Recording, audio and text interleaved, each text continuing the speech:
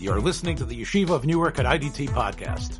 I'm your host and curator, Rabbi Abram Kibalevich, and I hope you enjoy this episode. Shalom. This is To Stir with Love with Rabbi Yitzchak Kolakowski. Tales from Prison. Rabbi Yitzchak, you've told me something which I found surprising, which is that there are many of the incarcerated people there that are incarcerated, a very large percent of people incarcerated there are incarcerated for violating gun control laws. And why don't you explain that? Because I'm not sure if Pennsylvania has a very strict gun control issues or not. But how is it that they become sent to your institution because of violation of gun controls?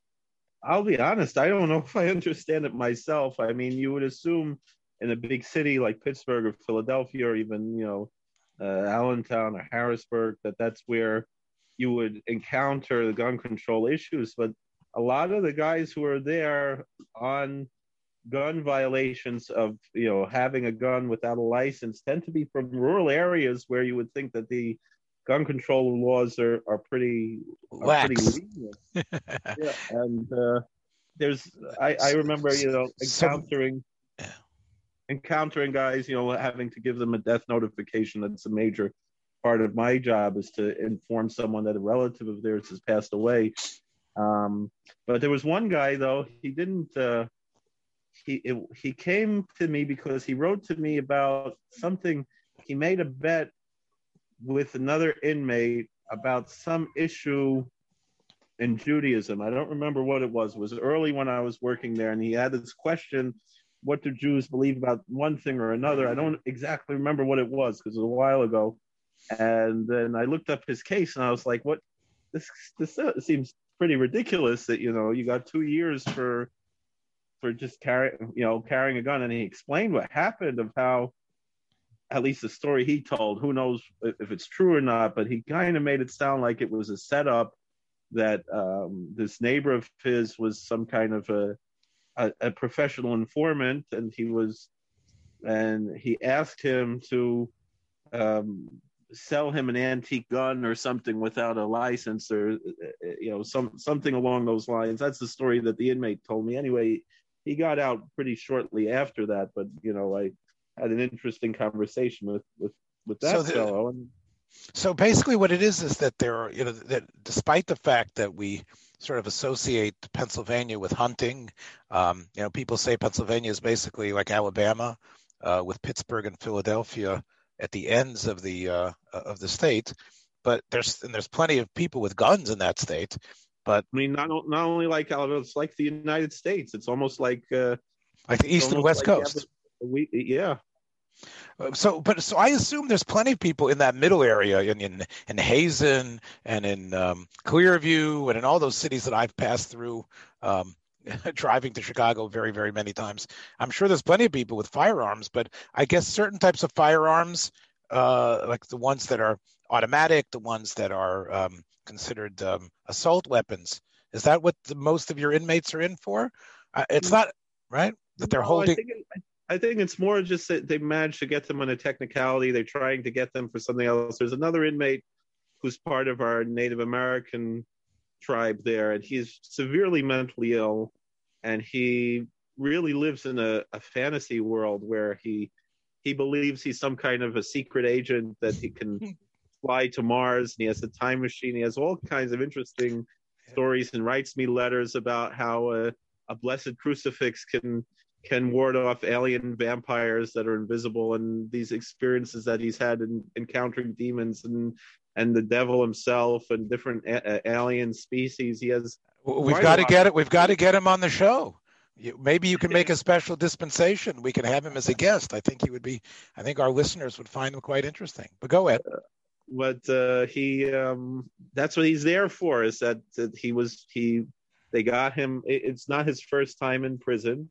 But it was a pretty minor gun charge of just having a gun without the proper license, no kind of special type of gun or anything. But and it's almost seemed like either an excuse to lock him up for his mental illness, or maybe it's all true and they have to keep it secret that he has the time machine and the spaceship and all the and all the things that he claims, because he actually he came to me asking if he could teach a class to other inmates about this subject of the UFOs. And what I wound up doing was finding articles from different religious backgrounds and different authors, but from a kind of religious or spiritual perspective on this subject. And him and one or two other guys, we would sit and read these articles. That was kind of our time to discuss UFOs and aliens. But there was another fellow who joined this group who was there for arson,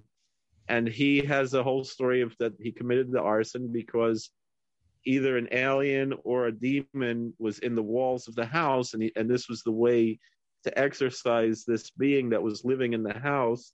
And the interesting thing about this fellow, and that's all mentioned on his rap sheet, but when you look up on the computer, the inmates, it says, severely mentally ill is a very common mark. And then this, not the guy with the guns, but the arsonist, does not mention anything about mental illness, despite the story he has about this alien or demon. He wasn't sure exactly what it was, living in the walls of the house that he burned down. And the story reminds me of the story in the Kaveh Yosher about a man who, do you know this story in the Kaveh Yosher?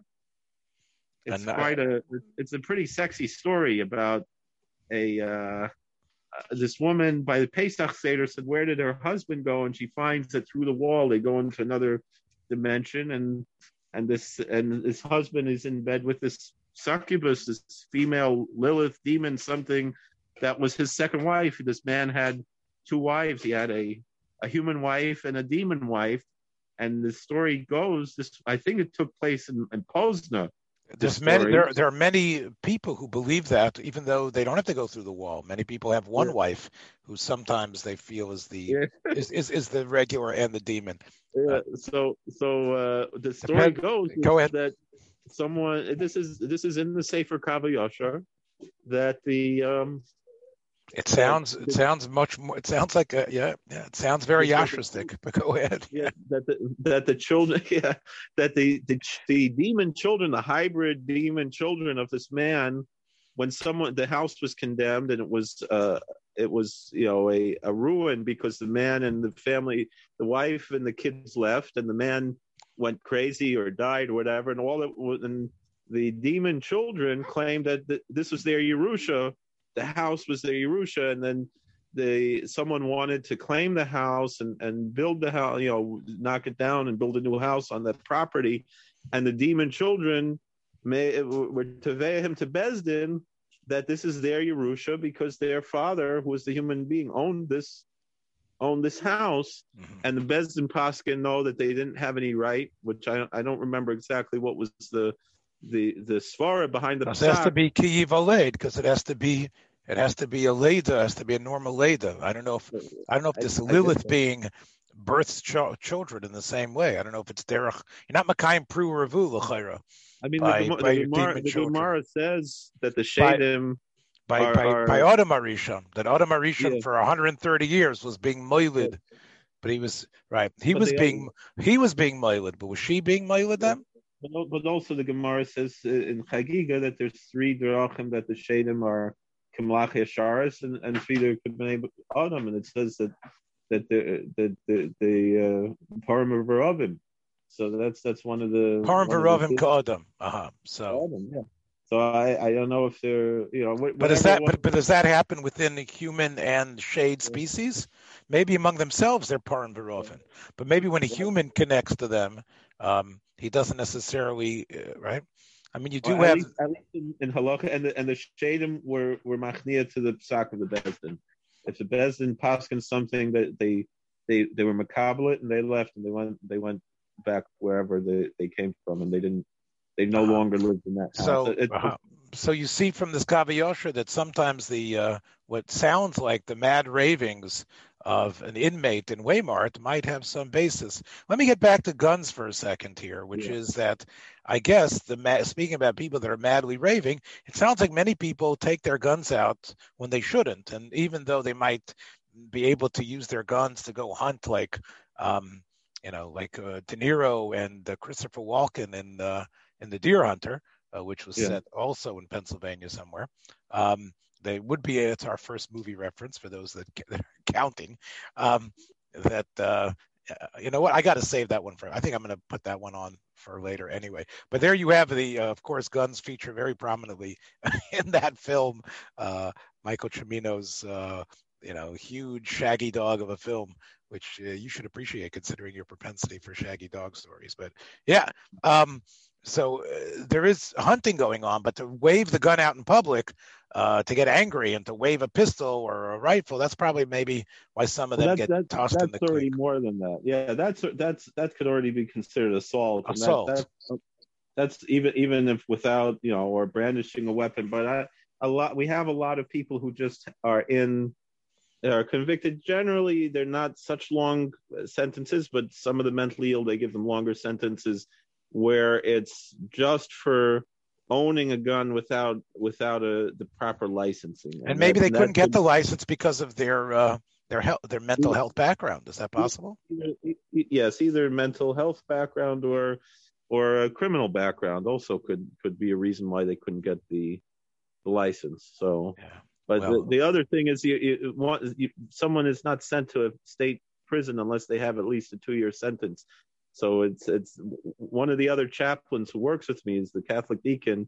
He would talk about how his father was a warden in a county jail when he was growing up, and his father would always get annoyed. This one judge would give these sentences that were 1 year and 11 months, which would mean that they'd wind up in the county jail instead of sending them to state prison. But by us, you'll sometimes have people who are like, why are they here? They maybe should have gone to county jail for a year or something. When instead they wind up with these sentences that maybe are a maximum of 2 years, and then they wind up hanging out with us. But one of the Native American boys who was by us, his brother wound up being arrested for something, and it was a whole question how long his sentence was going to be. And the brother told him, the brother who got out kind of said to his brother, you're probably better off getting 2 years and coming here, because then we have an Indian chief and we have ceremony once a week. And if you're in the county jail, you're not going to get anything, Right. So, right. Yep. It's definitely, and you're being recommended, and you've got Kolakowski there. You get great service there. Go for the 2 year. Almost like going to Otisville. I was thinking about that. I mean, Otis going, in other words, Otis going to Mayberry. Oh, I thought you were. No, I was talking about Otisville. Otisville up in New York. Yeah, I thought you were saying Otisville. I was thinking about Otis in Mayberry going into the old Andy. Yeah, Otis would let himself into that city jail and plop himself down. That was the drunk tank. Yep, Otis had a good time there. That was my first conception, I think, of jail was watching Otis at the letting himself in. I had a very benign vision of what prison was. Go ahead. I think I told you the story about the one night I spent in jail, and there was one fellow there. Yes, I heard about. One fellow there was almost like Otis, and he said, he said, "Oh, I've had enough of these county jails. I got to rob myself a bank and retire to a federal prison, live the good life." That's right. You don't get the same amenities. Tell me, and with maybe Biden will put in the budget a little more for those federal prisons, so they could even get a little bit better situations. Let's talk a little bit about, before we get to the flicks, let's talk a little bit about what you feel, and I'll tell you a little bit about situations I've had with congregants with guns. What do you think? I mean, we know that the Second Amendment definitely gives the freedom to bear arms in order to stave off a dictator-like government. What do you feel? I mean, there's been a lot of discussion whether owning firearms should be halachically banned or not, considering everything, all the terrible mass shootings and things that are going on. What's your? I know that you're a die-in-the-wool Republican. What do you? I, What's your sheet on gun control in general? We discussed that story that I had a few years ago with the guns. Yes. That was those of you that are listening to these episodes. We talked about your experience that sort of led you to lose your. My Zayd Alav Shalom was a police officer. Well, he was a parole officer. He always carried his gun even to shul, and my father was a police officer, so we grew up with guns.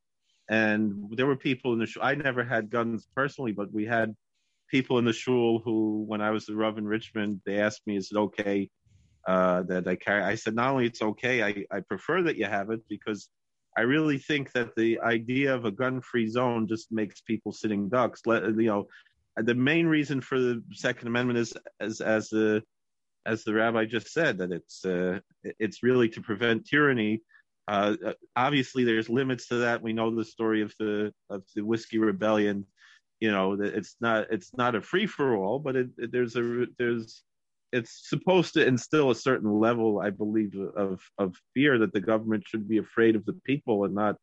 They say it's not exactly true, but the famous trope is one of the first things that the Nazis did was take away guns, and certainly gun control has a racist history in America, linked to the racist history of the Democratic Party. That was, major thing was that they wanted to keep guns out of the hands of African Americans. One of the things that the Ku Klux Klan, which was essentially the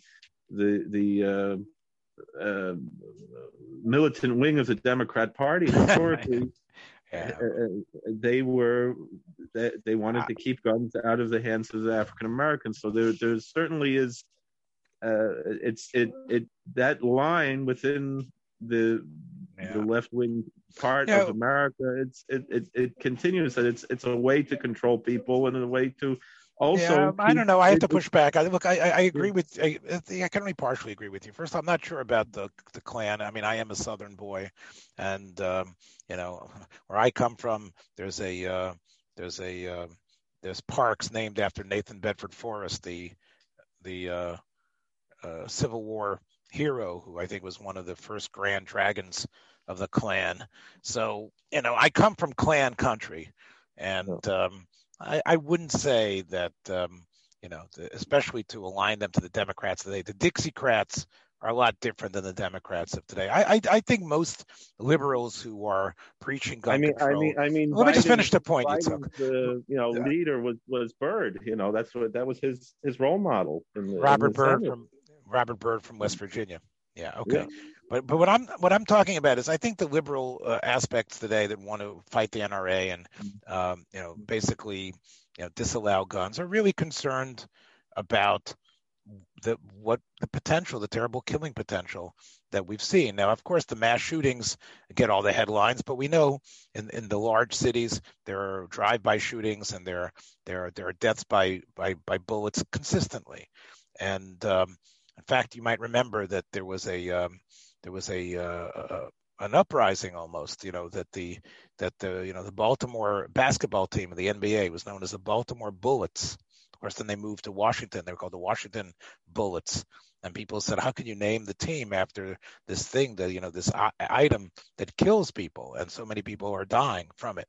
So I really think, Yitzchak, that there is a worry, a pain. It isn't all about controlling. I don't have much sympathy. I really don't. You obviously have to trust your government and trust your police force to give up your weapons. But I do think that we do not live in a tyranny, and I don't think tyrants are coming back. And I know the world will be a lot safer if you take guns away from people. Well, that's like saying, nobody's going to take drugs if you make laws against drugs, but that doesn't work. It's all it does is make sure that the law-abiding citizens. Take away the tyranny aspect, which I'm not so sure if it's not really a threat, but the other aspect is that it's making people sitting ducks. If you compare the Tree of Life shooting and you compare Poway, the reason why there were so fewer victims in Poway was because there was a good guy with a gun there. Whereas in Tree of Life was a gun-free zone, so those people were sitting ducks. Yitzchak, look, obviously there are test cases where your theory can pan out as correct, which is that if good guys have guns, then the bad guys are scared of them. But on the other hand, a society, if we take a holistic picture, a big picture, and we take a society where guns are available in such a free fashion, and again, you're telling me there's always going to be some illegal way to build the better mousetrap or whatever analogy we're going to say to get these illegal guns in. I don't know. Maybe we could work so hard that it's almost impossible to get a gun. And even though the same way people can get hold of bombs and other things, but to be able to go into your Walmart on their way home from Waymart and get yourself a weapon that can destroy, knock the head off of somebody, does seem very strange, doesn't it? Doesn't it seem strange? I mean, we know about Klei Zion, we know about the Beis Hamikdash, we know as we're going to have at the end of this week's parsha about Hanofas Barzel on the Mizbeach, right? That there can't be a Klei Zion that's Makatzer Chaye Shel Adam connected to the building of the Mizbeach, which is meant to be Mayrach Chaye Shel Adam. Chazal clearly, when they look at even in the beginning of Bereshis, when they look about Tuval Kayin and the others who created the weaponry, it's all done. It's all dealt with in a very negative way, hiding the sakin shel shchita. Again, when we have to take the damn things out, we have to take them out. And we have to use them, unfortunately. But they are a symbol of a violent, ugly world, a world where a person's life can be terminated in an instant. Doesn't that scare you? I mean, I was a Rav in Houston. And I don't know if I mentioned it did I mention it when we had the conversation? You might have a better memory than me, I think, in some ways. Well, you are much younger. But I was a Rav in Houston, and I had a whole number of congregants that were packing. It was, again, you figure it's Texas, but it wasn't only in my shul, the other shul as well. And I don't know. It seems to me as something quite terrible. The fact that in Israel there's so many Baruch Hashem chayalim that have their weapons, because unfortunately the reality of terrorism, of Arabs coming in with machetes, Arabs coming in and attacking us is right there every moment. But no one thinks that it's a l'katchila to have it. Don't you think that we can dream of a society where guns are completely removed totally? Well, that's what the Nevi'im talk about. La'isa goy el goy cherv. I think it's not only going to be goy el goy. It's the whole world is not going to be. But you can't be doichik as a kates. We have to live in a reality that we are in a fallen world. We're not in an oilam atikin, so it's not. I don't know. When you think about the Newtown shootings and all these cases, or the Columbine, and you think about children getting hold of guns, it all seems so, so grotesque and terrible. I don't know if any legislation can help, but I think the NRA does come out sounding very tinny and very weird and strange, fighting for this Second Amendment in a world that, come on, look, automobile can be a weapon too, as we learned in Charlottesville and other places, and anything can become a weapon in the hands of a maniac.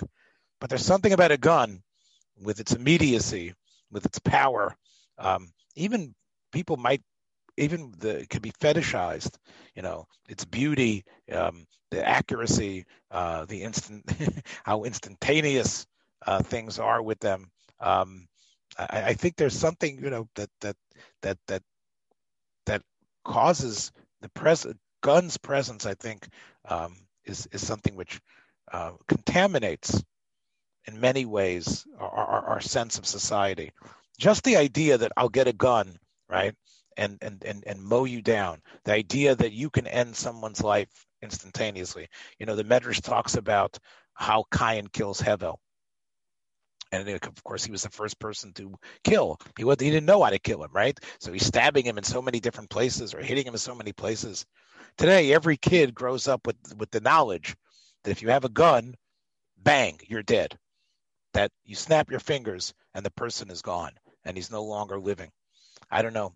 With all the niftarim and COVID, with all the terrible people that we've lost and the Gedolei Yisrael and others, I don't know. The idea of ridding the world of an item that can cause instantaneous death so quickly seems like a pretty good idea to me.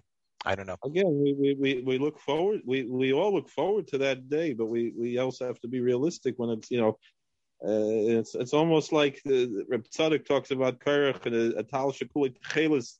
And the answer was, Mashiach's not here yet. The tal shekulik chelis represents, an idea of ormakif, something that's when we don't even have the orpanimi yet.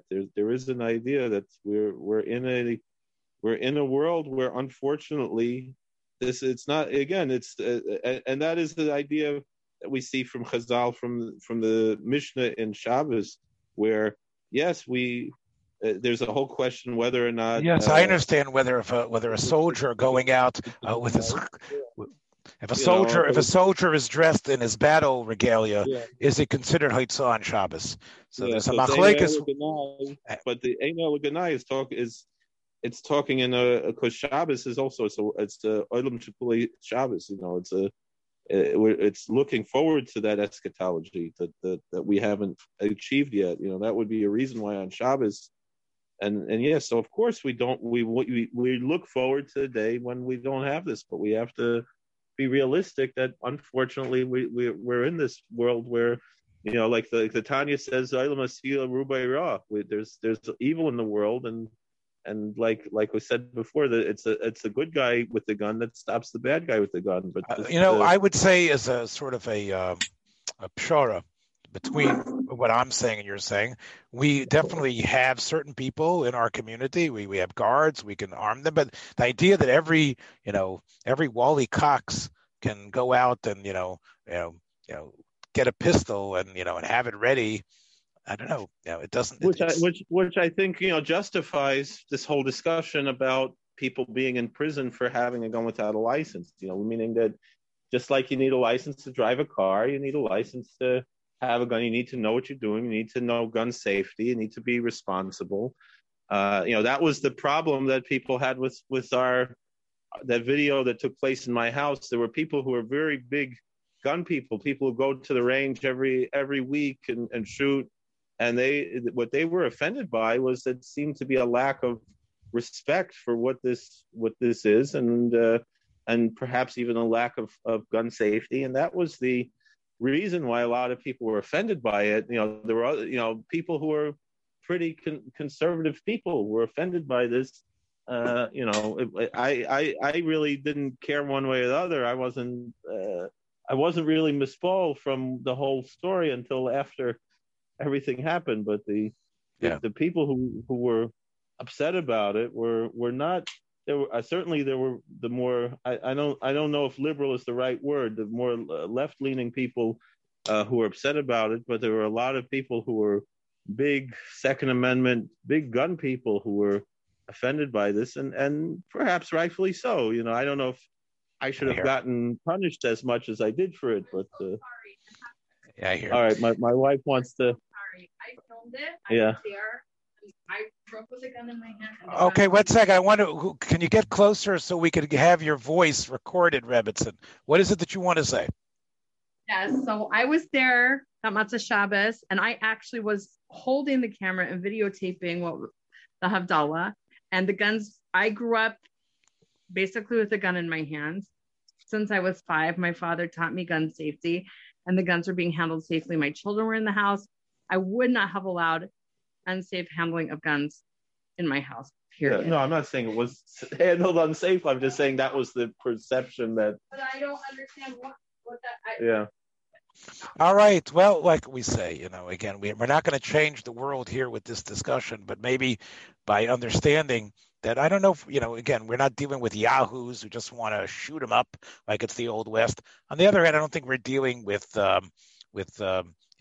communists or Nazis who basically want to take the guns away from everyone, and then we're going to control you and turn you into pod people. I don't think that's what we're talking about either. I think there is a general sense of pain and disgust and hurt about what we're doing to this planet, and especially what we've done to societies. And if somebody would say, have guns, the invention of gunpowder and the ability to create this weaponry and to give this weaponry to individuals, has that made society any better? No, it has heralded a cheapening of human life. Now, how do we step back from the precipice? How do we step back? I guess that's really what we need to discuss.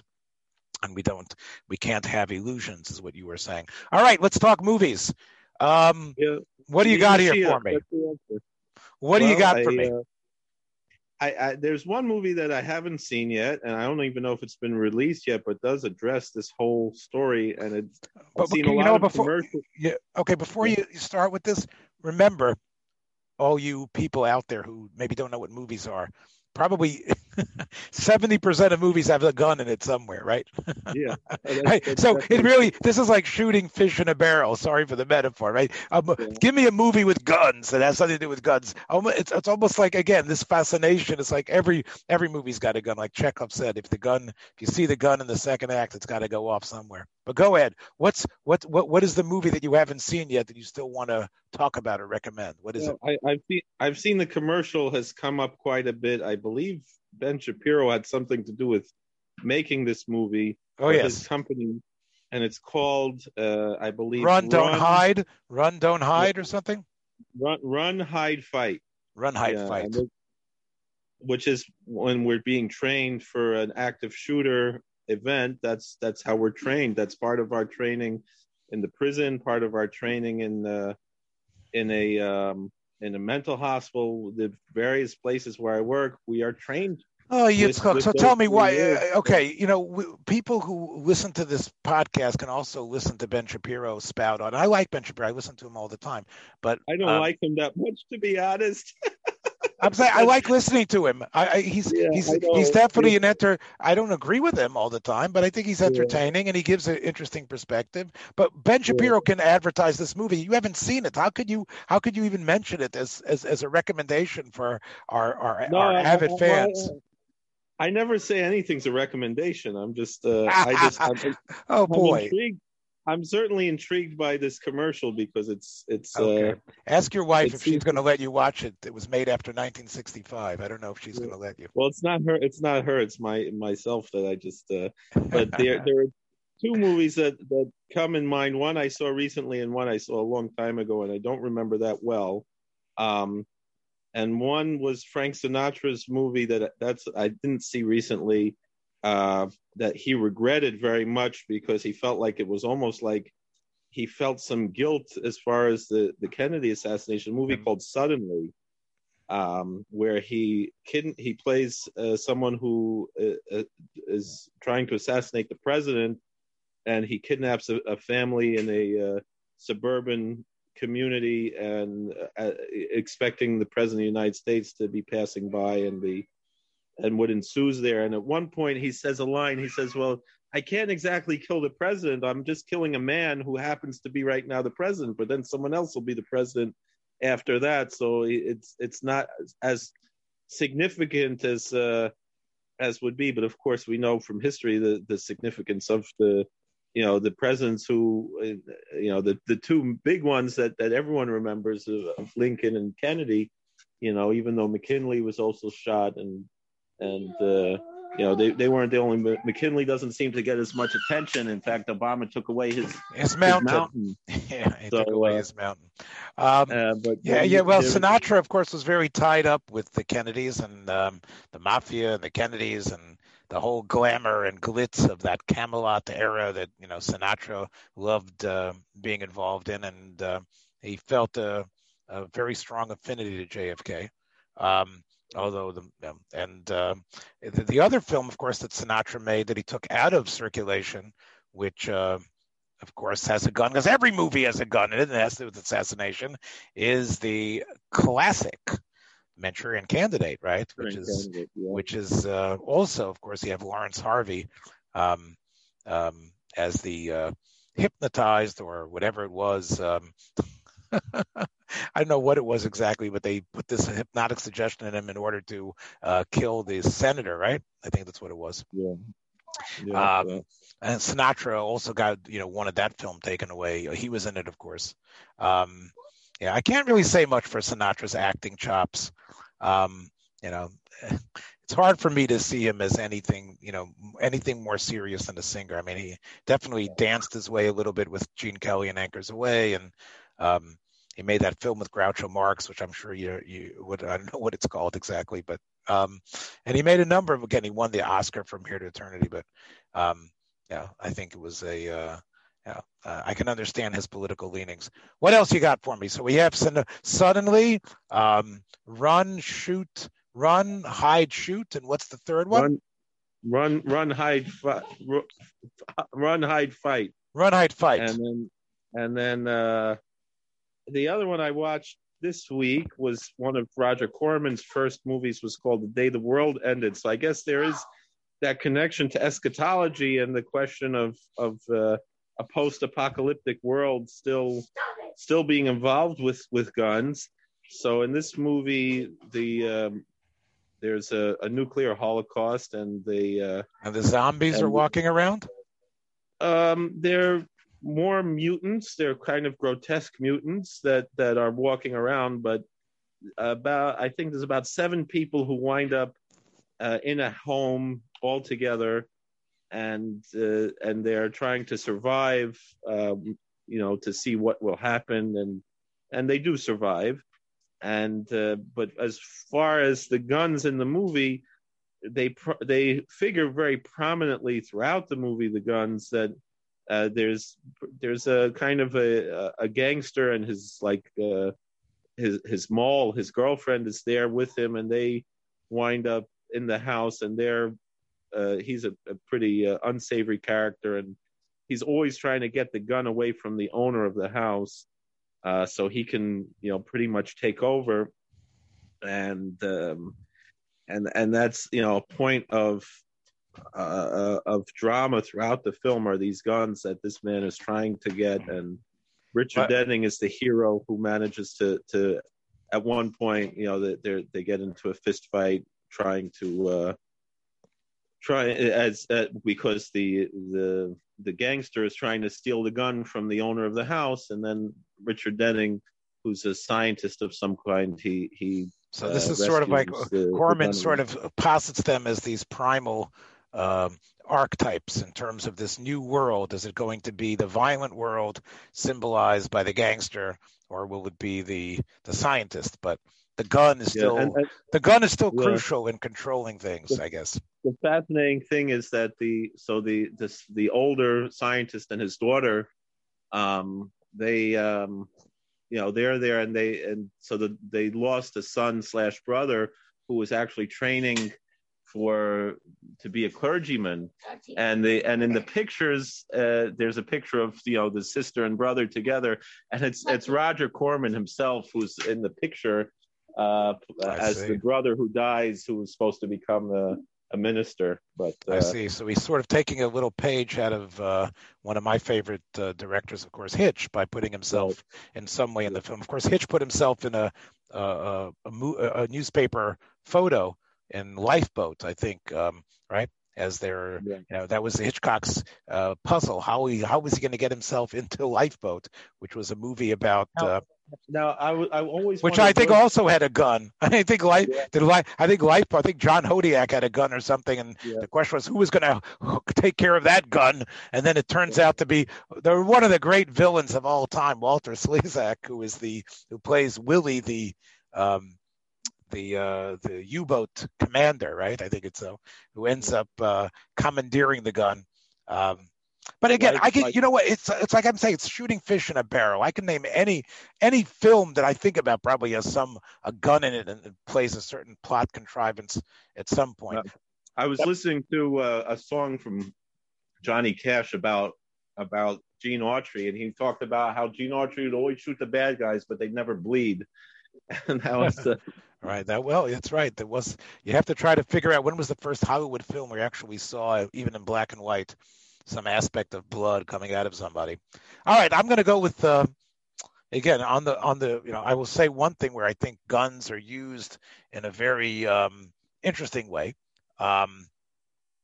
which is Hitch's talking about Hitch in Spellbound, where you have Gregory Peck and Ingrid Bergman, and Gregory Peck seems to be this very strange.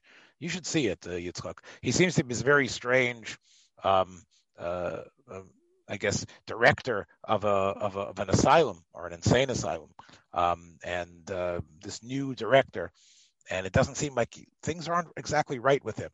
And of course, there's a whole mystery, which I can't remember all the details, but I do remember the incredible shot where Ingrid Bergman, who is really the love interest, but also the brains behind everything. Ingrid Bergman was served very well by Hitchcock. She came across as a very strong thinker and a heroine, unlike her role in Gaslight, where she was, sort of this terrible victim. But here she was actually figuring it out. But since she was getting close to discovering the truth, Hitch, of course, has this giant. Hitchcock shows you the point of view from the gun itself, as if the gun is a human looking at her, and you see the victim as if you were inhabiting the gun itself, and you can actually see the victim to be, which was Ingrid Bergman, and you are sort of you are living inside the gun and seeing as if and you see the cocking of the hammer of the gun, and as if it's going down, it's about to fire. Very classic, beautiful scene by Hitchcock, where again you see the centrality, almost like we inhabit the guns themselves. The other thing I'm going to suggest is something that we talk about great television programs sometimes, and television characters. I think you have to say, of the top 10 television characters, I don't know if you agree, you'd have to say Columbo is one of the top 10 characters in television. No? I think so. And Peter Falk, who of course is a Jewish fellow, played Columbo, an Italian police lieutenant out in Los Angeles. And of course, the program, really defies convention, because in some way, who the murderer is every single episode, right? Right. and it's really, how is Columbo going to outsmart this fellow? What's interesting is that Columbo, despite being a policeman, never fires a gun. You never see Columbo, like the usual trope is, even, William Conrad as Cannon, this big fat guy running after people, or Buddy Epson as this aged, Barnaby Jones. They'd be running with a gun in their hand. Stop, or I'll shoot, freeze. Yeah. You never hear that from Columbo. But there is one episode where he fires a gun. He's not running after a criminal, but he's running a test in order to trap the criminal. And that's an episode called Playback from the 4th season of Columbo with Oscar Werner, who I think was an Academy Award nominated German actor. And it also has a great performance by Gina Rowlands. I'm sure you know who she is. She is in a number of films with John Cassavetes. And in this, this is where Peter Falk fires a gun, and he says he hates guns, and he hates the way they sound. And before he shoots the gun, he says, "You better put your hands in your ears, because it makes a real big noise. And I hate these things." And it's really great to see mind over guns. In other words, Columbo lives in this world. Columbo doesn't even have a raison d'etre if it's not for guns, because in most of the episodes, somebody is gunned down. And yet Columbo himself hates the damn things. And it's only with great hesitancy does he fire one into a big planter full of sand to see if the sound that the gun makes would be enough to open the automatic electric door where Gina Rowlands, this invalid, is upstairs, because this is a house, like a smart house with like an Alexa controlling it. And this, of course, was in the 70s when this thing was considered almost science fiction like. And that I thought was a real great image of Columbo. I think there's another episode where Colombo is told by the police force that he's in danger of losing his status unless he goes and fires the guns in order to show that he can still handle the gun. But I think that episode playback, I think really, that one scene, I think encapsulates some of the ideas that we're talking about. You've got anything else for me? Oh, like you said, there's so many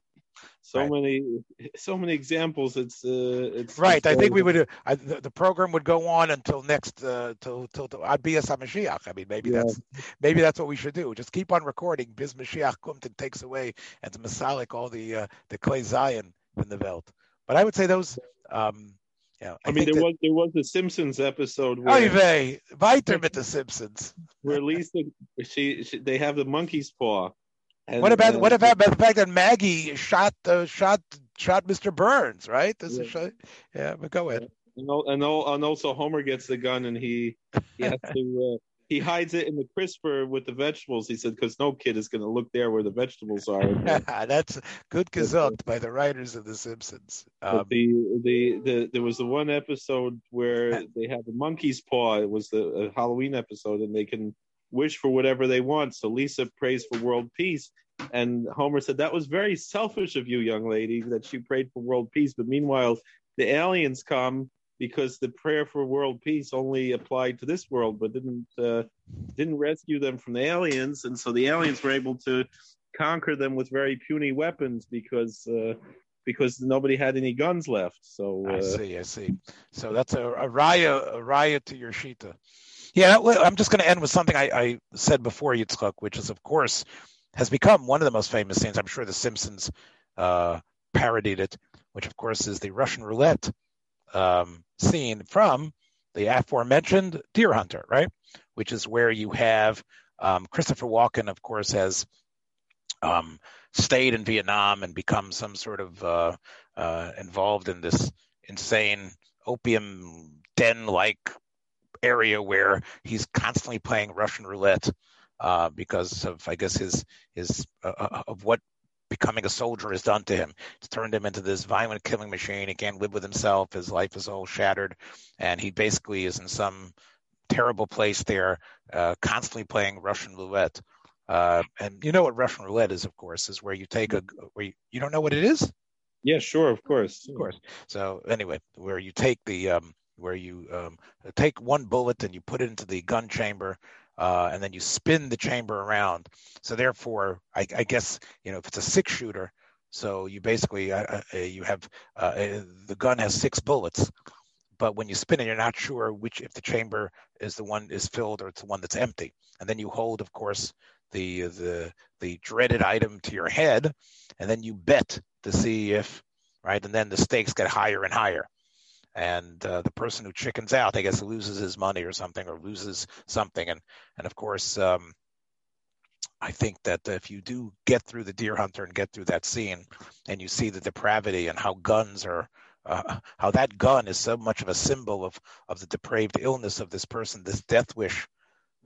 Another film with Charles Bronson killing people who had I think raped his wife or whatever and raped and killed his wife and went out and shoots everybody. But the death wish of Christopher Walken, and I guess really of many people, is sort of like fulfilled in this insane risk taking that we have with guns. And I can tell you the first time I saw the Deer Hunter, I don't know if I've seen it more than once, but the scene, of course, where he seems to be winning up to a point where he doesn't care anymore. And he spins that the chamber, and of course holds the gun up to his head and blows his brains out. Literally, Christopher Walken does there. And I think that really puts, despite, there's no celebration there of the weaponry, and I think you really see how ugly and terrible it is. Those are my 3. It makes me think of, there's a story of the Rayats, the Lubavitcher, that a communist held a gun to his head, and he told him, this little toy only scares people who have one world and many gods, but I have only one God and many worlds. So you should just put that away. It doesn't scare me. Definitely, we have to be ready. Look, unfortunately, those bullets that, we talk about the gas chambers.